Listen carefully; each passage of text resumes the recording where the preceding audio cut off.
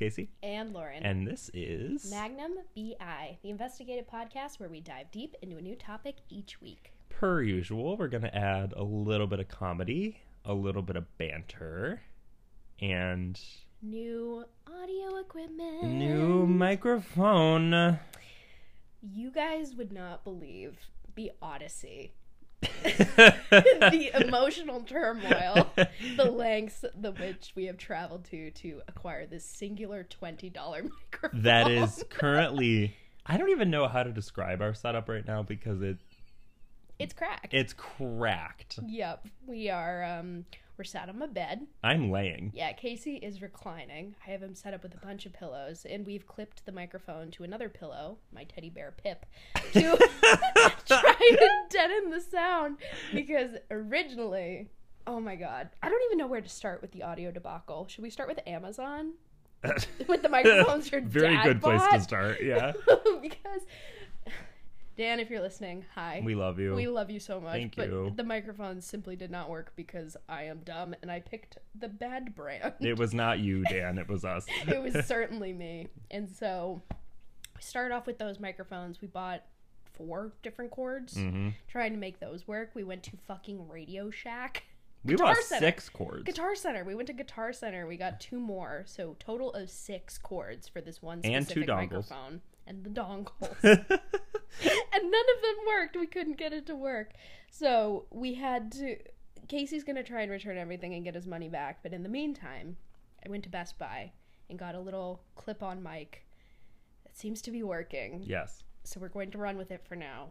Yeah. There are still kinks to work out, i.e. it's clipped onto a teddy bear and I'm laying horizontally. This is not the professional setup I thought it was going to be. I am not pleased. But I'm sure we sound a lot crisper, though. Yeah, we did some test runs. This is the best possible setup we could come up with. So I hope your ears are enjoying it because I think we are.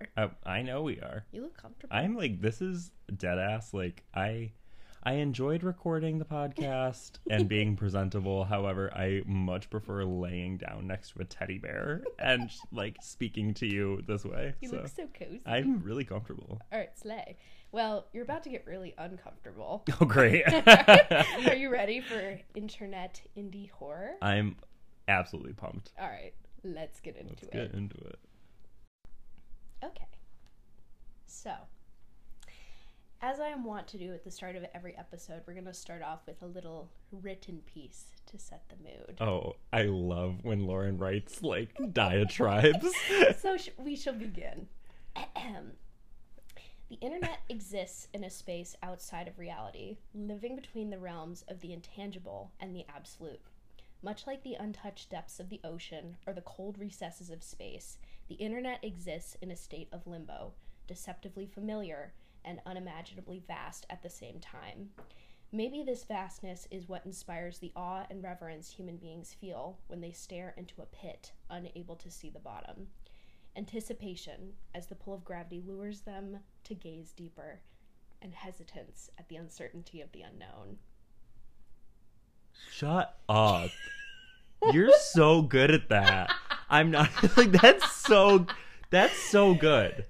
I told you I used to write a lot of fan fiction. No, that's like really, really. That sounds like a novel. Like, you know, like in like not rom-coms, but like in like mystery shows, there's like the like Carrie Bradshaw character, like Murder She Wrote character who's like a blogger. Yeah. Like that sounds like the voiceover that would be in the beginning of an episode. Oh, that's so good. It just made me so happy. Sorry, not to like get the momentum off, but that was amazing. No, right? You're good. I was hoping for a reaction. Okay. To begin to understand the legacy of horror on the internet, it makes sense to start at the very beginning. In a time where the internet was a lawless expanse of ones and zeros, entirely unmoderated and open to the wills of any rando with an internet connection and a keyboard. I'm not talking about 2022. I'm talking about 2006. Mm-hmm. We set our stage with 4chan. Oh, Jesus Christ.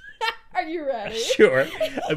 I was all like, wow, this is gorgeous. This is great. 4chan! We're going to the toilet of the internet right off the bat. Yep. So, for our other listeners who don't know what 4chan is, 4chan is an image-based website where users can comment on pictures in forums dubbed message boards. The site was launched in 2003 and has lived as a front page to the internet since its inception. Its unmoderated, entirely anonymous user base is a rare look into what the internet used to look like back in its earlier days. While its influence on internet subculture cannot be understated, there is a divide that exists between the kinds of content the website produces. 4chan is responsible for the creation of some of the most recognizable pieces of digital media, such as lolcats, Rage Comics, Rickrolls, and Pepe the Frog. It was also the birthplace for some of the most famous internet-based activist groups, two most notable being Anonymous, the hacktivist group, and the reinvigorated American alt-right. So the dichotomy is dichotoming. Yeah, that's interesting. That's really interesting. So from the same message boards where Anonymous, the hacktivism group that has led cyber attacks against Al-Qaeda, the Church of Scientology, the Russian government, and the Islamic Republic of Iran, sprang the American alt-right movement. Yeah, that's crazy. Where, because of its anonymous, user base, members of the white supremacy movement could go to these unmoderated message boards and just fan the flames of their racism, to the point where 4chan actually played a really important part in the January 6th insurrection and the creation of QAnon. Which is crazy to think about. Yeah. Because, I don't know, at least in my mind, for the most part, I like to think of the internet and, the outer net, or, reality, as two very different places that don't interact very often.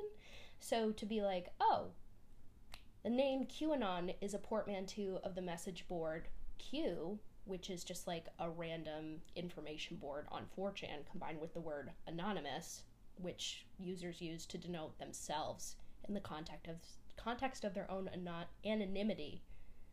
Yeah. I should say that again. No, I picked that up. I know what you mean. But it's it's just fucking crazy to see how all of that has influenced so much of all the shit that's gone on in the past 3 years. Yeah. Well, yeah, because first of all, I've never heard the term outer net before. Oh. And I like that. I truly like that a lot. Thank you. Secondly, yeah, it is interesting how that is something that existed wholly and entirely online, and now it is I assume you'll go into it, but it's very deep and complex, but it is something that very much influences the real tangible political environment. So it's crazy how that has gone into the outer net so much. It's all kind of evolved from the Rage Comics, in a way. That's crazy. Yeah. And it's it's also insane to me that just one website, kind of Google in a sense, has persisted throughout the entirety of the internet in pop culture as we know it. Because 2003 is the Stone Age when it comes to the internet, and to have one site specifically persist all the way up until what will soon be 2023. That's 30 years of content that all still exists in a single place. Yeah. It's fucking insane. That is wild. How big it all is and how much information there is. It blows my mind if I think about it too hard. I didn't know 4chan still existed. It does, yeah. I didn't know that. You can go there right now. I don't want to. I know. But I don't either. It's a very strange place. Let me see. This dichotomy paints a clear picture of the multifaceted spread of characters that could all be drawn to the same website. Its influence on popular culture, online, and the real world cannot be understated. In the words of Shawn Michaels, a journalist for The Guardian, 4chan is lunatic, juvenile, brilliant, ridiculous, and alarming. And now that we have a better idea of what our sociological baseline is, we can begin to understand the culture from which indie horror on the internet began to form. So, the entire sphere that 4chan operates in is very particular in a way. It is deeply ironic, juvenile, and at times malicious. This digital sphere has its way of shaping the content from which it births this new shit, you know what I mean? So, from this digital melting pot springs one of the first forms of memery, an art form that has survived more than 10 years since its original inception. Copypasta. Okay. Do you know what copypasta is? Not enough to put it into words. Okay, so here's a definition. Yeah. Copypasta is a phrase derived from the terms copy-paste. in which, this phrase itself is indicative of the content. The origin of the phrase copy pasta dates back to the 4chan board /B, which is another random jumble of information. So I can't, give so-and-so the copyright to the term copy pasta. Okay, yeah. But there is someone that originally came up with it, years and years and years ago. Usually hilarious, always unnaturally long, and oftentimes annoying, copy pasta was, and still is, a quick and easy way to prank your friends, irritate your enemies, and spread information far and wide at the click of a mouse. The nature of the copy pasta itself is intended to be less malicious than a general spam email, while still retaining the annoying nature of any classic piece of troll content.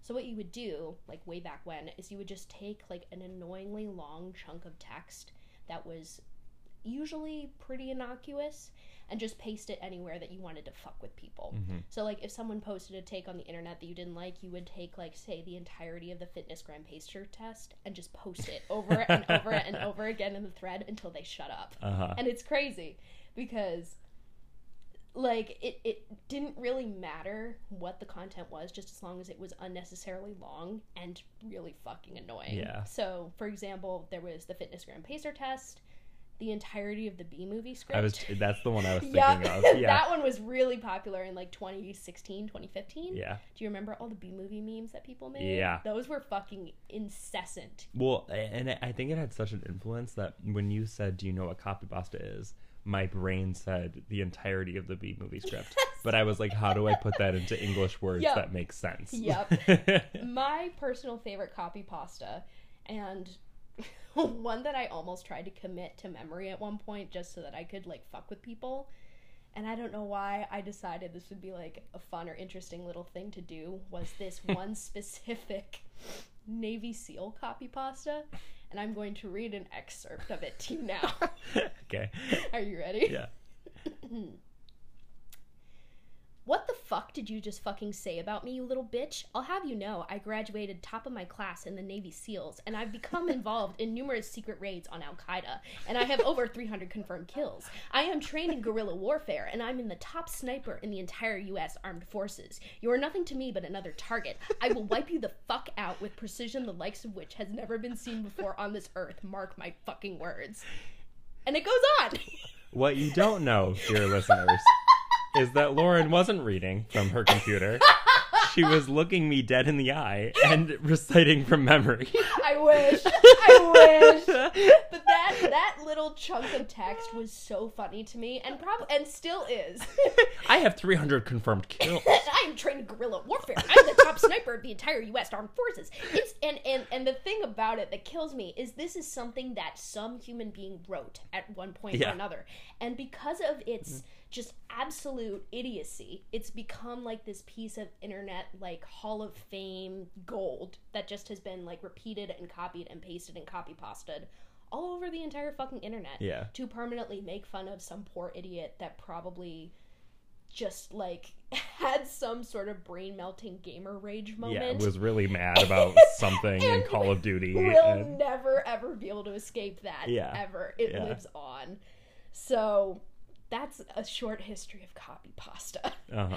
It wasn't long before copy pastas were being used to disseminate large swaths of information, big air quotes, around the globe. And enterprising authors of the early 2000s saw the draw of sending their work to thousands of people with the click of a button. Capitalizing on the nature of the copy pasta's sudden and usually unwarranted appearance in any unlikely victim's inbox, authors began weaponizing this short-form communication method to dispense information of the spookier variety. This was the beginning of the next wave of copy pasta, soon to be dubbed creepypasta. Okay. This is... You know this one. Indie horror, when you said that's what you're doing, this is all I know. Uh-huh. I don't even know it intimately or deeply, but this is all I am aware of. Everybody's heard of creepypasta. Yes, everybody knows creepypasta. So, using the easy-to-navigate format of the innocuous copy-paste, authors of spooky stories used copypasta to send their internet ghost stories far and wide, garnering an unprecedented amount of attention in an incredibly short amount of time. Most of the original copypastas circulated across the /export of 4chan, which focused mostly on the paranormal.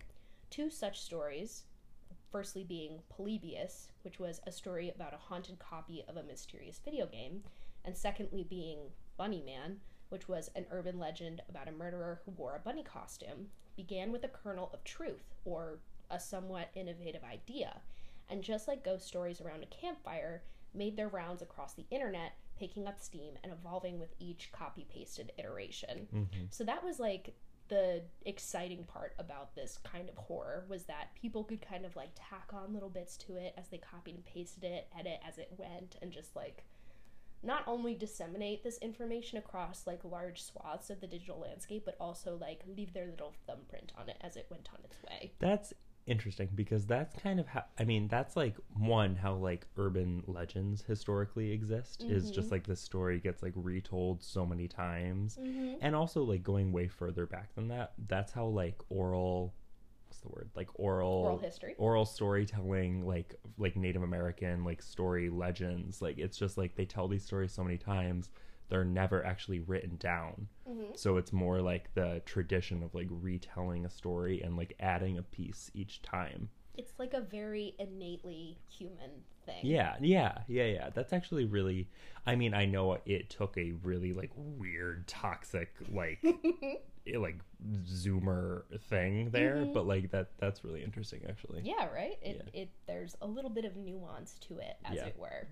So by 2007, creepypasta had become a new genre of content in its own right, and fans of urban legends, horror, and short stories all came together in a new combination of content that took the internet by storm.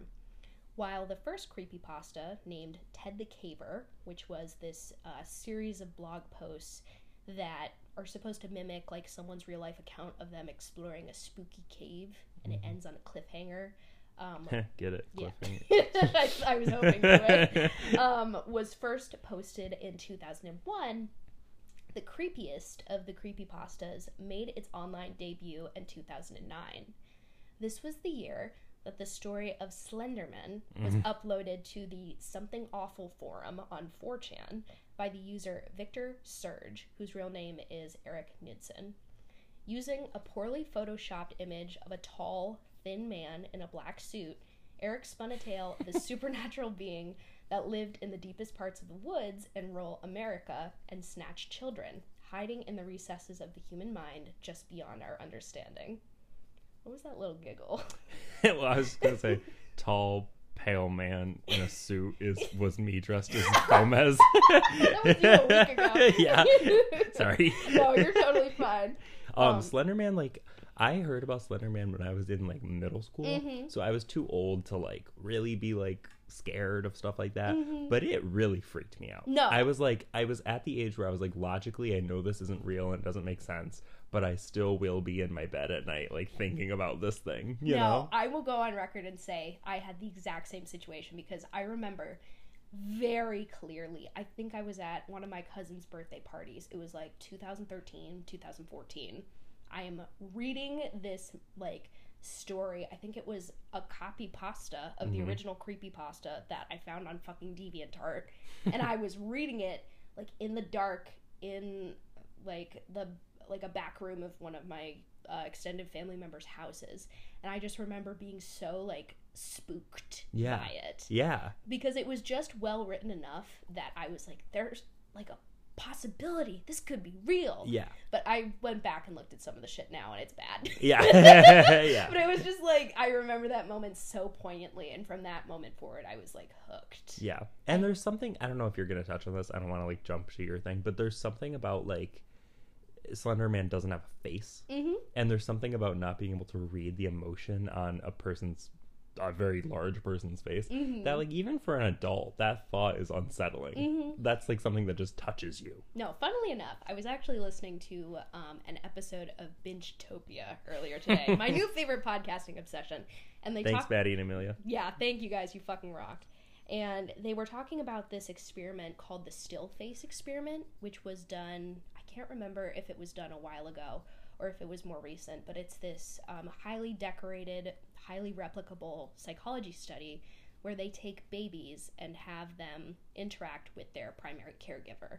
So they sit the baby in the chair, and they have the mother, usually, interacting with the child, like playing with it, just reacting to it. Anything that the baby does, the mother, like, responds to it normally. Mm-hmm.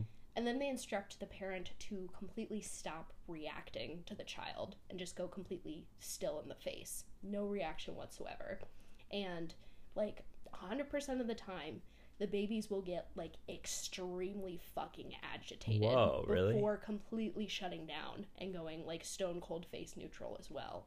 So there's, like, some kind of innate psychological thing that makes us terrified of not being able to read emotions. That's interesting. Right? That is so interesting, yeah. I love that pod. I learn something new every time I listen. Yeah, when Amelia played that first episode for us in the car, I was like, yeah. Yeah. I fully had, like, a transcendental moment. Yeah. I am never going to be the same. Regardless, thank you, Bingetopia. Yeah. But That's interesting. Isn't that crazy? Yeah. For whatever reason, and maybe the reasons we just discussed, honestly, with the facelessness and the creepiness, Slenderman took off and propelled the entire concept of creepypasta into the mainstream spotlight and inspired many other characters and spin-offs in the form of these, like, similarly spooky characters. Mm-hmm. Some of which, and I'm not sure if any of these names are gonna, like, dredge up anything in your memory, but I remembered all of these off the top of my head. Because I was in the community. Yeah. I was involved. She was on DeviantArt. Maybe. You just said that like 2 seconds ago, so don't act. Mom and Dad, don't listen. But, some of the more famous characters were Jeff the Killer, Yep. which was a serial killer, which is basically like the Joker, except he's an emo boy. Ben Drowned, who was this soul of a child that was supposedly trapped in a cursed copy of Legend of Zelda, Majora's Mask. This one was fucking spooky, because they had, like, videos where the person who made all of this content had, like, corrupted the, like, some kind of, like, video game where he could, like, make it seem like the actual video game was haunted. So there were, like, videos of the characters, like, doing all these fucked up things, and he was like, oh my god, guys, I just recorded this, it's so scary, I don't know what's happening, but it's literally just, like, him making the shit do all of it. Yeah, that's creepy, though. Mm-hmm. That creeps me out, actually. We could probably still find the original videos on YouTube. See, now. that would, I'm a 22-year-old, almost 23-year-old man, that would creep me out. We can watch it later. I want to see your reaction, because it is a little unsettling if you don't know what to expect. So we'll look forward to that later. Okay. There was also another video game one, Sonic.exe. Similar concept. The characters in the video game are cursed and they're trying to kill you.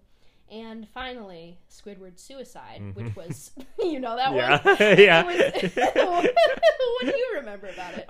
I just remember at my, like, 5th grade summer camp, one of the kids, I remember, I don't know why I dropped the full government name. He, like, showed us that on his, like, he had a phone, and he, like, he showed us that. And I just, okay, actually, this is a true story. We watched it, and they were like, Casey, I dare you to call Target and ask if they have a copy of Squidward Suicide. No. So I called Target. You didn't. I was like 12, and I was like, hi. And I asked if they had it, and they were like, I don't think Target would carry something with the name Suicide in the title. Fair. And I was like, okay. Goodbye. Thanks. Yeah. That's a fair reaction. I don't know why that is a memory, but yeah. Yeah. I remember watching, like, compilations of, like, all of these, like, top 10 creepypasta videos, like, in my room, in the dark, like, after my bedtime, when I'm supposed to be in bed with my fucking Kindle Fire. Yeah. And, like, listening out of the corner of my ear for my parents to come upstairs, because they knew that I was a little shit that didn't go to bed on time. Yeah. So they would constantly just be checking, like, is she fucking asleep or is she watching YouTube videos again? Yeah. So there was also that added element of, like, I don't know, I guess the paranoia of being caught that also kind of made me freaked out. Yeah. But that definitely did something to my brain in a way. All of these stories reached their peak in popularity from 2011 to 2014. And while, as I said, the stories were spooky and scary when I was 13, a lot of it nowadays is just, it's laughable at best. And some of them are still unsettling. I went back and looked at a couple of them, which I still remember being, like, actually freaked out by forever ago. I found a picture of one that I want to show you. Oh. Lauren, I'm going to be scared. You're not going to be scared. My roommate's home tonight, which I'm happy about. Well, yeah. Well, I guess we'll see. But the first of which was a creepypasta by the name of the Russian Sleep Experiment. Oh, I know this one. Do you remember? Yeah. Oh, that one freaked me out. And the concept still gives me chills. And for our listeners who aren't as damaged as we are, it is it's a story where they kind of mimic experiment logs from a Soviet test site where they were testing this drug that was supposed to make soldiers, like, more effective in battle because they wouldn't need to sleep ever again. And it, like, details the resulting insanity that ensues as the soldiers are unable to sleep and subsequently, like, go fucking crazy. Mm-hmm. That one still sticks with me because that one's spooky. But did you ever hear The Rake? No. That one also terrified me because it was this story about essentially what was a Wendigo. And normally, not the scariest thing in the world. I don't know what that is. Oh, you don't know what? Okay. No. It is a, like, Native American folk legend about a person who, after consuming another person's flesh, can, like, shapeshift. Oh. And they just look really fucking spooky. Okay. So concept itself, not that scary. However, the problem with The Rake is that they had pictures of the damned thing. Oh, And I remember being, the picture still unsettles me to this day, and I'm going to show Casey. It was real spooky.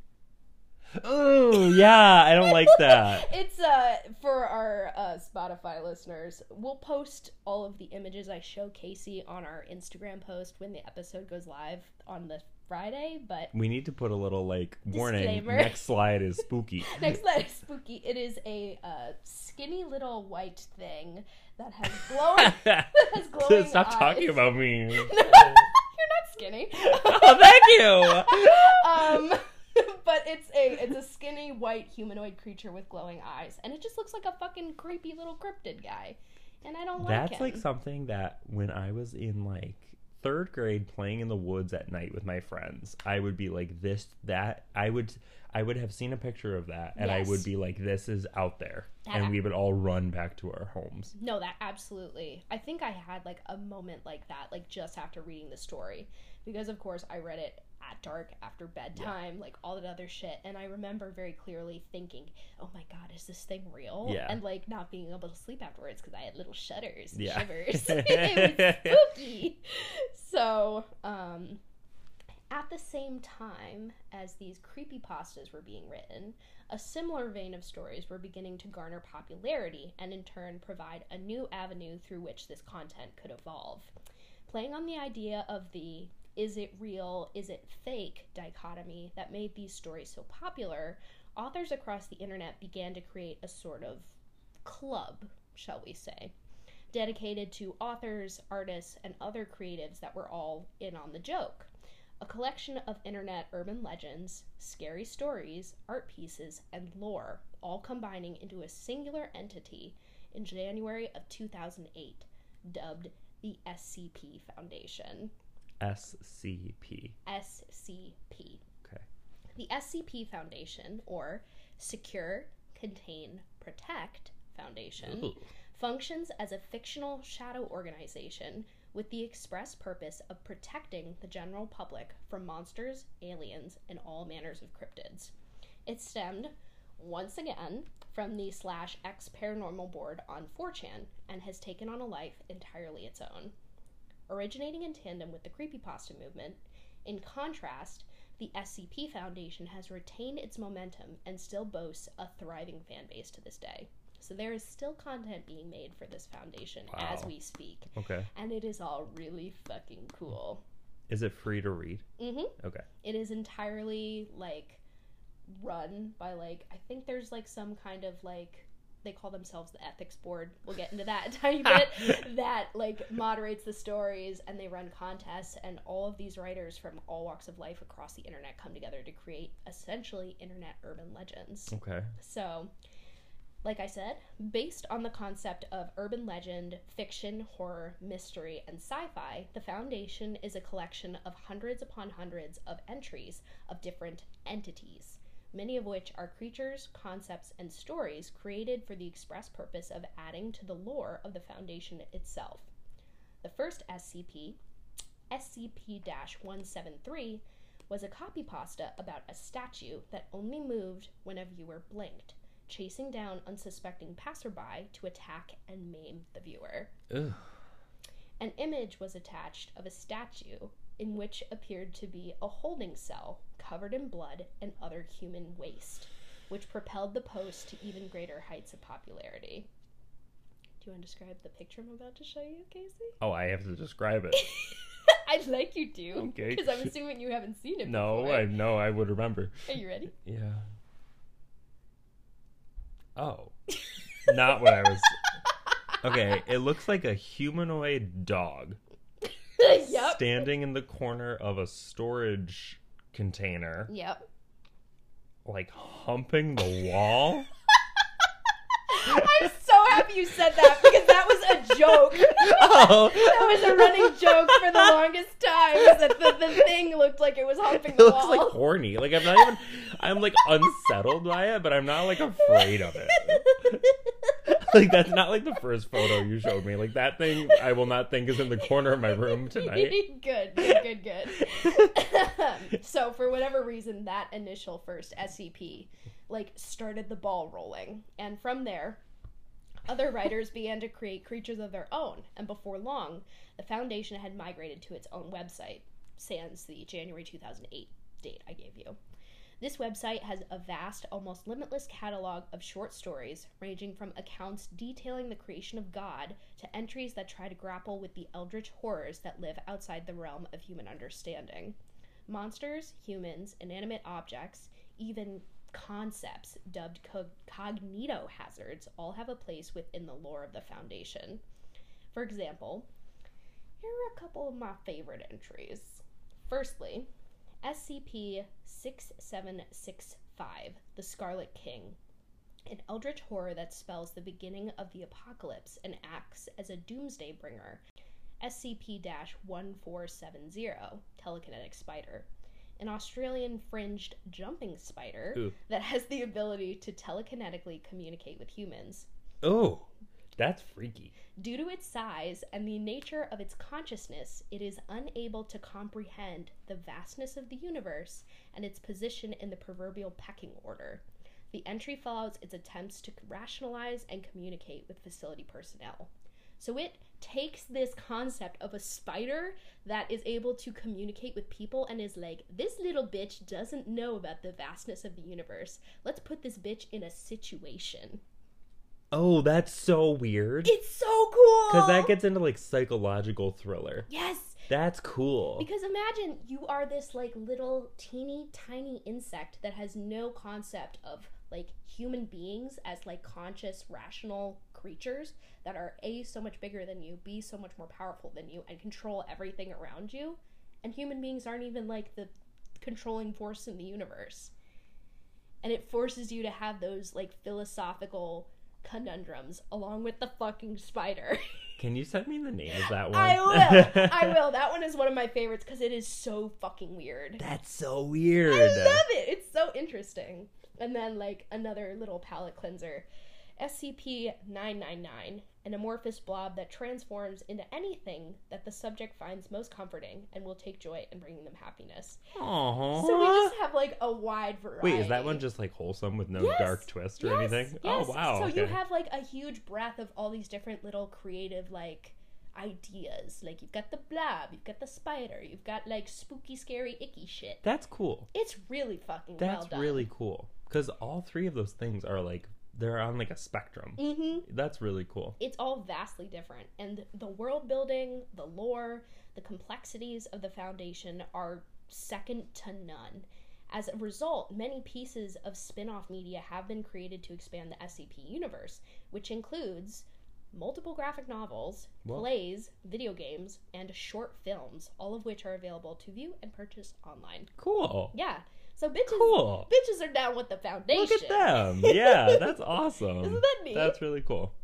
So, as I mentioned before, the creation of the Foundation's We're going to do that again. Yep. The creation of the Foundation's official website in 2008 set a standard for internet fiction, which has informed a majority of spooky content creation over the past 14 years. 14 years. Wow. Some of the most innovative, exciting, and thought-provoking short stories I've ever read live on the Foundation's website, and it would take months, if not years, to sort through all of the content that's accumulated over the course of the site's lifespan.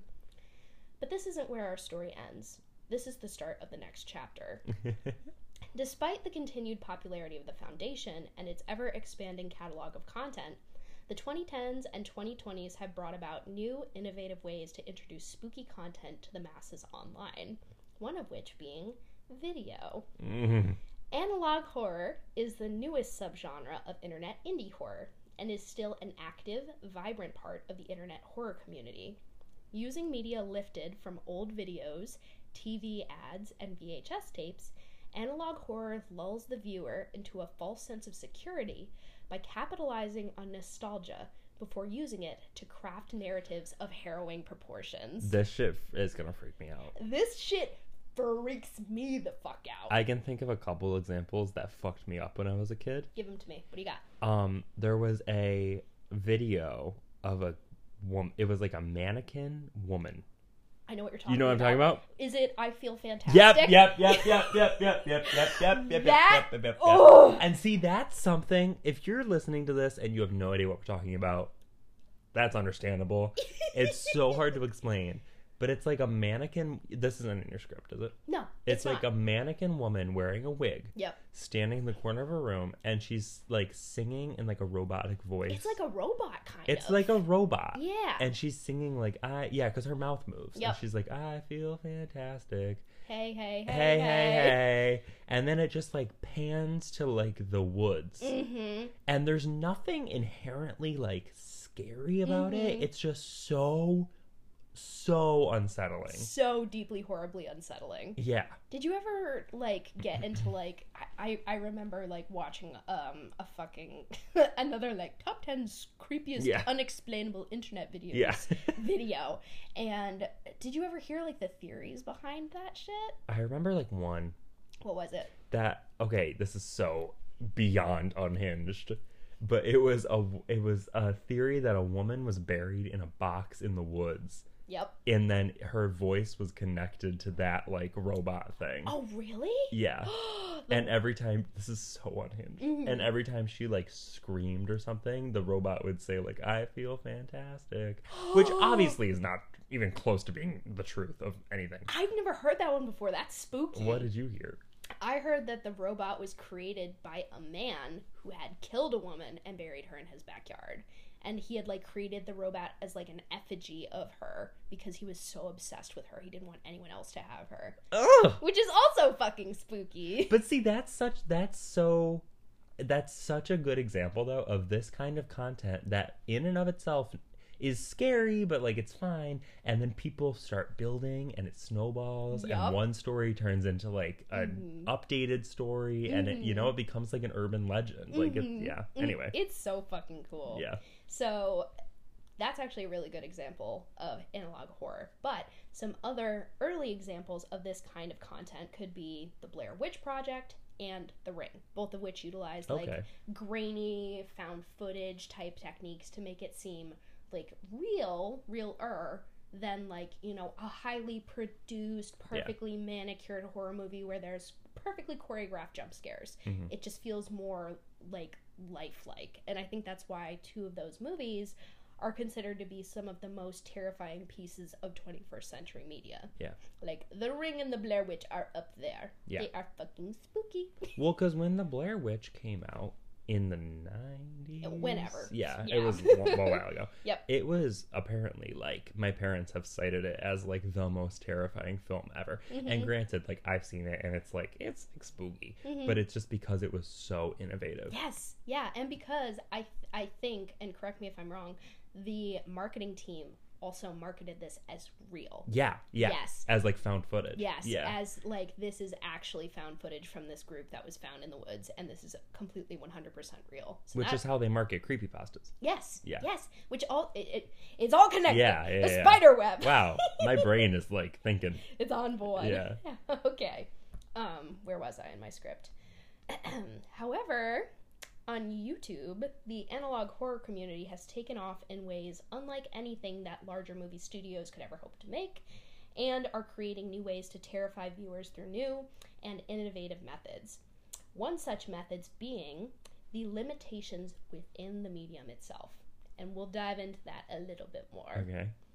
2 masterclasses in the use of this concept are The Backrooms and The Mandela Catalog. And I've given Casey a tiny taste of The Backrooms before. But for those who don't know, The Backrooms is our final piece of 4chan-inspired horror and stems, once again, from the Paranormal Message Board /X. Created on May 12th, 2019, users were asked to post unsettling images, and the innocuous image of the yellow hallways and dull fluorescent lights that would come to be known as The Backrooms was uploaded to 4chan. I got too excited. She was thinking about Backrooms. I was. There it is. Ugh. It is Ugh. a... Actually, do you want to describe it? It's a photo. It's literally a picture of like a hallway with yellow wallpaper being overlit by fluorescent lighting.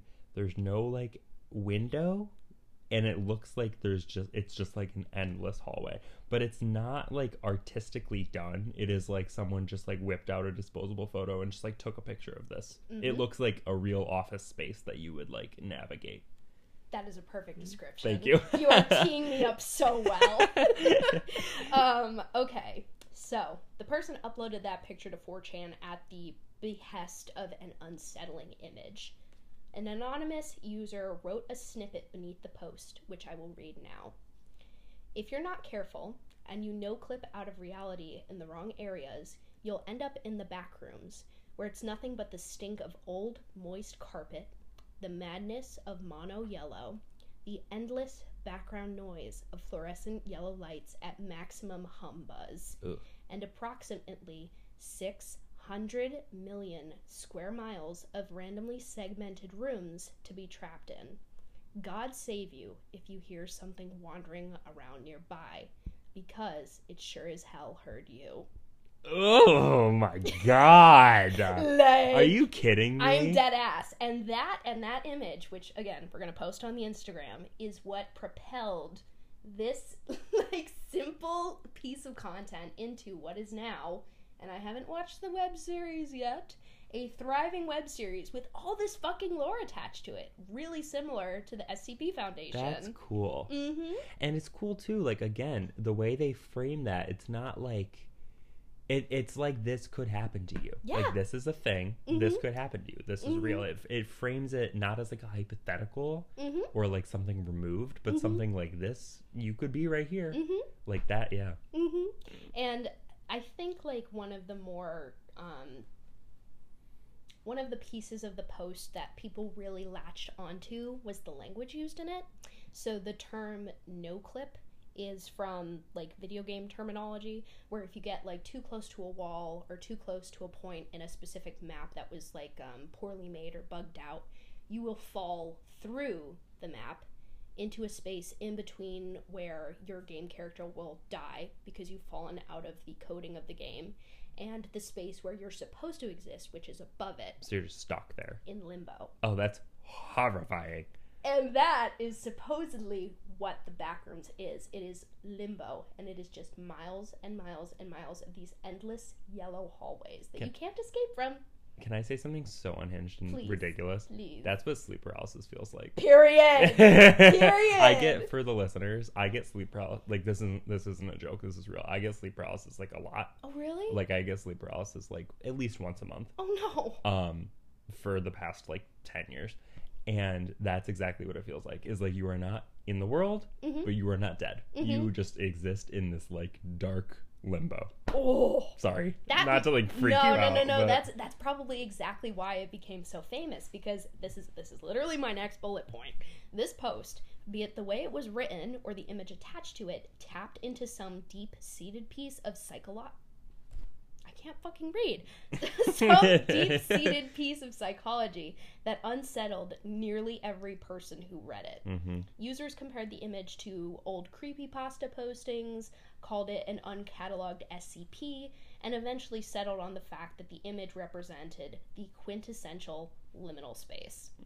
Which, as per the dictionary.com definition, is a place of transition made by humans for the express purpose of housing many of them, where all traces of human life have mysteriously vanished.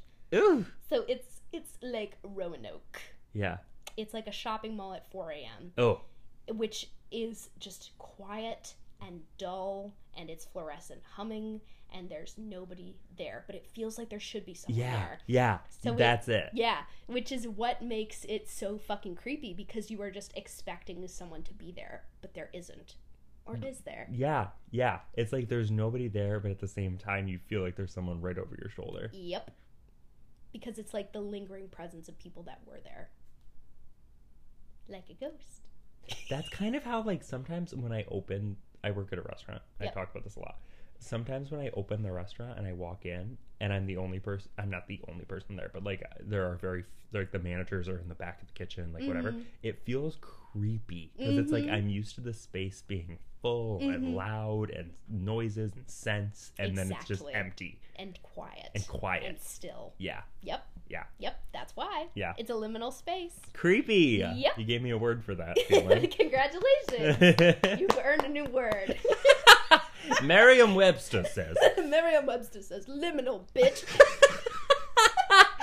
Merriam with the good hair. Period. But, yes, like I mentioned previously, there is an ongoing web series about the backrooms that I personally haven't had the chance to watch yet. I think I will, because, like I said, it's very spooky. I like the concept. It's really interesting. Yeah. However, the second piece of analog horror we're going to explore is a web series that I am much more familiar with, and it is a project called The Mandela Catalog, which was created by Alex Kister. The first episode of the ongoing series was posted to YouTube on June 9th, 2021, and is one of the most effective, terrifying pieces of media used to tee up an online horror series I've seen in a long time. It's really recent. It's really fucking recent. And we'll get into this a tiny bit later. Most of the first half of the first season, I want to say, was created on this guy's phone. Oh. So it is a very, very simple format with very simple tricks used to just create the most unsettling, icky feeling. Ooh. And we're going to talk about it. So, this first episode, titled Overthrown, and it's not like overthrown as in like Overthrown. It's overthrown as in like over a seat. chair. Yeah. And that's important. Oh. This episode begins with footage lifted from a VHS tape of Christian creation stories. The grainy texture of the film and the crackle of the audio immediately transports the viewer back to a time in their lives when things were simpler, kinder, presumably when they were younger. The animated video continues, and we watch a snippet of two shepherds reacting to the voice that speaks from the heavens. The angel Gabriel descends into frame and begins to tell the shepherd that he has great news concerning the birth of their Savior. Christ has been born in Davistown. Before long, the audio begins to warp. The film of the VHS tape has been altered, maybe corrupted. The angel's face warps into a grin. He speaks a second time. I have great news. I am your true Savior. I know everything about that what makes you human. I know what you love. I know what you dread. The screen goes black and the audio cuts out. Shaking breathing is heard. The cartoon comes to an end and the video cuts to black. But within the video lies more information. Any thoughts? I don't like that. Yeah. I was like grinning when you started telling this story, and I'm Mhm. like freaked out now. You look a little stiff. I am. I don't like that.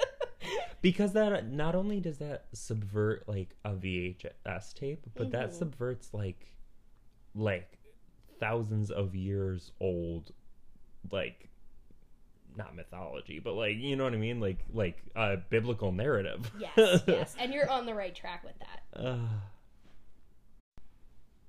As I mentioned previously, the limitations of the medium in analog horror are, in my opinion, what make the content so unsettling. By using the old VHS footage, the story of the angel Gabriel, and some small audio-video distortion tricks, Alex Kirst is able to create an atmosphere that harkens back to a space in your mind that creates an unprecedented amount of dread. Is it the perversion of childhood media? The larger narrative that begins to unfold from the first episode? Maybe it's the hidden message in the subtitles of the video, which add context to the mystery which Kirst has begun to unfold. This one small detail, being the hidden info in the subtitles, highlights a key aspect of this new wave of content that sets it ahead of larger mainstream studios, I would argue by leaps and bounds, and that is the audience involvement in the media. One of the most exciting and frustrating parts of the Mandela catalog is the fact that much of the information we have concerning the larger narrative is posted out of order, locked behind ciphers, or hidden in levels of religious subtext that need some serious research to unpack. But that, in and of itself, is what makes the consumption of this content so rewarding. Once you put all the episodes in order and unpack all of the hidden content, a truly disturbing picture begins to form within this alternate timeline Alex has created. It forces you to consider questions about morality, religion, paranormal activity, and demonic possession, all through the lens of a few scattered VHS tapes and video editing that can be done on a smartphone. Ugh. Over the course of the series' 10-episode run, the community has come to a larger consensus about the narrative that Alex has spun. Here's their best guess, and small spoilers for the Mandela catalog. Alex Kirst has constructed a narrative in which the Antichrist sabotaged the Annunciation of baby Jesus and inserted himself into the position of Jesus Christ in biblical mythology. Oh my god, that's so good. Sorry. That's so smart. There's more. Creating a means by which the devil would be able to open pathways for demons to enter the realm of the living, take over the bodies of human beings, and create, in essence, a hell on earth.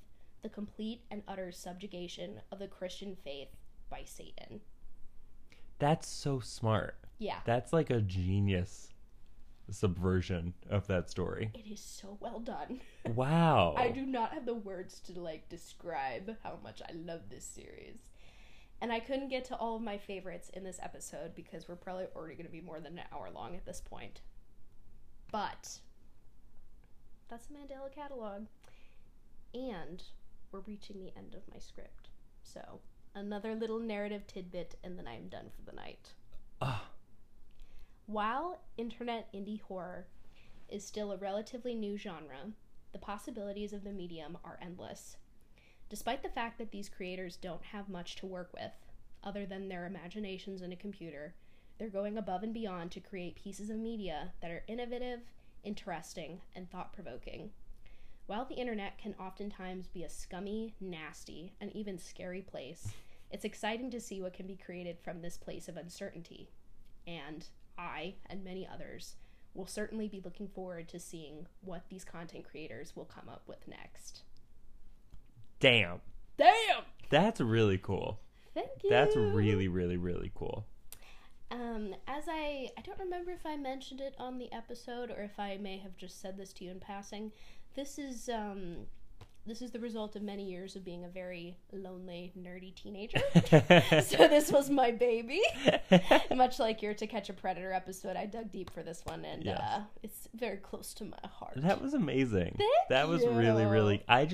I think that the whole theme of, like, urban legends in their original form being, like, just stories that, like, preteens told each other on the playground. Mm-hmm. And that sort of becoming in the very early internet age what it became, and now it being like video involved and stuff. I just think it's really cool how like humans like evolve storytelling through the mediums that technology gives them. I think that's really cool. The progression is so fucking cool. And I did have like a pretty basic timeline kind of sketched out when I first started doing the research for this episode, because like I said, I have a very intimate knowledge of all this shit, but I didn't realize how interconnected everything was until I started doing this research, like looking at the Wikipedia articles, I did look at a couple 4chan threads, I'm not gonna lie, some of the fandom wikis, and like going back to all these old stories and seeing like the common threads between all of them and the ways in which each previous story informed the next. That's so cool. It was so fun to research, and I'm really glad you enjoyed listening to it. I really enjoyed that. And not to okay, one more thing, sorry. Not even like these stories inform each other like directly since like the beginning of 4chan to like now, but also like a Wendigo. Is that the correct? Nope. What's it called? Wendigoon. A Wendigoon. Oh, wait, are you talking about the YouTuber or the creature? The creature. Wendigo. A Wendigo. Wendigoon. That's my guy. I went to high school with her. No, not her. A Wendigo. Wendigo. Now you got me Sorry. saying it. A Wendigo. Wendigo. A Wendigo. Wendigo. Which exists in like Native creepypasta American stuff. Was also a Native American like it goes way fucking back. And it's like so it went from like Native American people passing these on throughout the generation to you are now watching it on the TV on your Roku in your bedroom in 2022, And I'm talking about the still face experiment from Bitchtopia with my bestie. It's crazy. Exactly. The it's spider so web. cool. The spider web. It's so, that's so cool. I'm glad you enjoyed this episode. I really enjoyed it a lot. Slay. And one more thing, sorry. The way that they're presented as true is so crazy. Because when I heard about the Russian sleep experiment when I was in like middle school, I was under the assumption that was a thing that happened in history. Because respectfully, the Soviets do be committing war crimes. Well, yeah. So did the Nazis. So do Americans. Period. Thank you. Thank you for keeping me in check. The bitches do be causing war crimes. So it is not a stretch to assume that they would do something this fucked up and it would find its way onto the internet. Yes. That was my, thought process. And when you write it as like case notes as something that actually happened. Oh my god, yeah. That's crazy. Thanks for sharing this. I enjoyed this a lot. Yes! I'm so happy to hear that. Yeah. So Lauren just showed me the Mandela catalog videos. We watched a couple. We watched Overthrown and Intruder Alert. Didn't like them. Objectively didn't like them. What I said is I feel like creepypasta back in the day was meant, well, at least I read it as like, oh, that's a little spooky. But that was kind of it. These are scary. Yeah. Unsettling and scary. Yep. And something that I noted as we were watching this back, good point, is unlike a lot of other like spooky, scary content on the internet, these videos don't have any jump scares. So throughout the entirety of the video that you're watching, you just have this like lingering, building sense of dread that just gets compounded the longer you go with each video, and there isn't any like climactic moment to give you that moment of release in a way. So we're still feeling a little bit of the dread. Oh, I'm still a little tense. A little tense. Still a little tense. Wow, this was spooky. Thank you. I really enjoyed learning about this stuff. And I'm shocked that 4chan still exists. I am too. When I was going back and looking at all of it, I was like, damn, this shit hasn't been shut down yet? That's crazy. Yeah, right? Especially after January 6th. It's like, come on, guys, get your shit together. I do know that 8chan is a thing now. Yes, yep. That one is like way more off the rails, if you can imagine it. Well, that's like alt-right. Yes, that is like specific. fully alt-right, like barely legal child pornography, all kinds of fucked up shit. And I think, and I might have to correct this in post, but it got taken off of the internet like a bunch of different times for all of those exact reasons, but it got reinstated, I suppose, through like some kind of like I don't know why they specified this in the wiki article, but a Russian service. So they're back and they're Russian. Who did Chernobyl? Not the Russians. It wasn't us. It wasn't the Russians.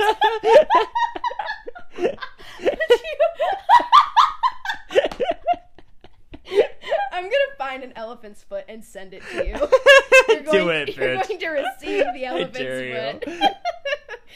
Oh God, what are you doing next week, Casey? So next, I have work and yeah. studying.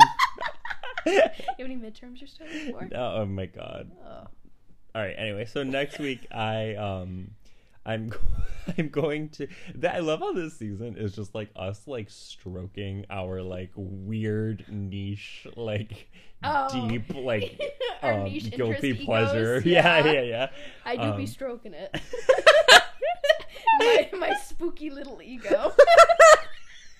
That's what I call it.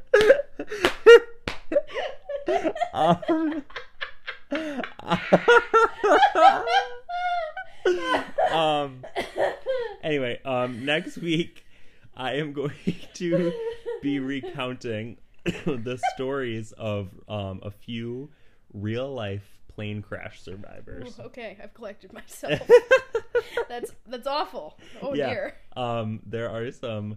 So this was something that I one day over the summer couldn't sleep, did a Wikipedia deep dive, as we do. I do that all the time. Oh yeah. And I came across an article about plane crash survivors, and there were some absolutely wild real life stories, and I'm going to be telling them. I cannot wait to base every single claim you make on Yellow Jackets. If y'all haven't seen Yellow Jackets, I think we should do an episode that's our real like guilty pleasure stroking event, circle jerk event. My God, I have watched the first episode, I think going on 4 times now. It's so good. And the entire season 2 times, and the second season's coming out soon. And I got Casey into it with me. Gina, if you're listening, thank you. Excellent show. I'm so unbelievably obsessed. It's not even funny. It's one of my favorite shows ever. Period. Like ever. I really, really, really love that show. I am so excited for season 2. And I read about these plane crash survivors pre-watching Yellow, because I remember mentioning to you, I read an article about plane crash survivors, and you were like, we need to watch Yellow Jackets. And then you showed it to me. So like it really just like furthered my interest in plane crash survivors. I cannot wait. Yeah. So this is what we'll be talking about next Friday. I cannot wait. It's going to be a great episode.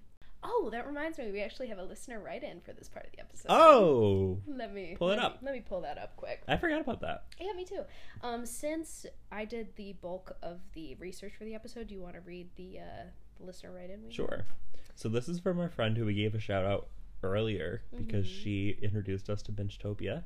She's one of my favorite people in this world. Her name is Amelia.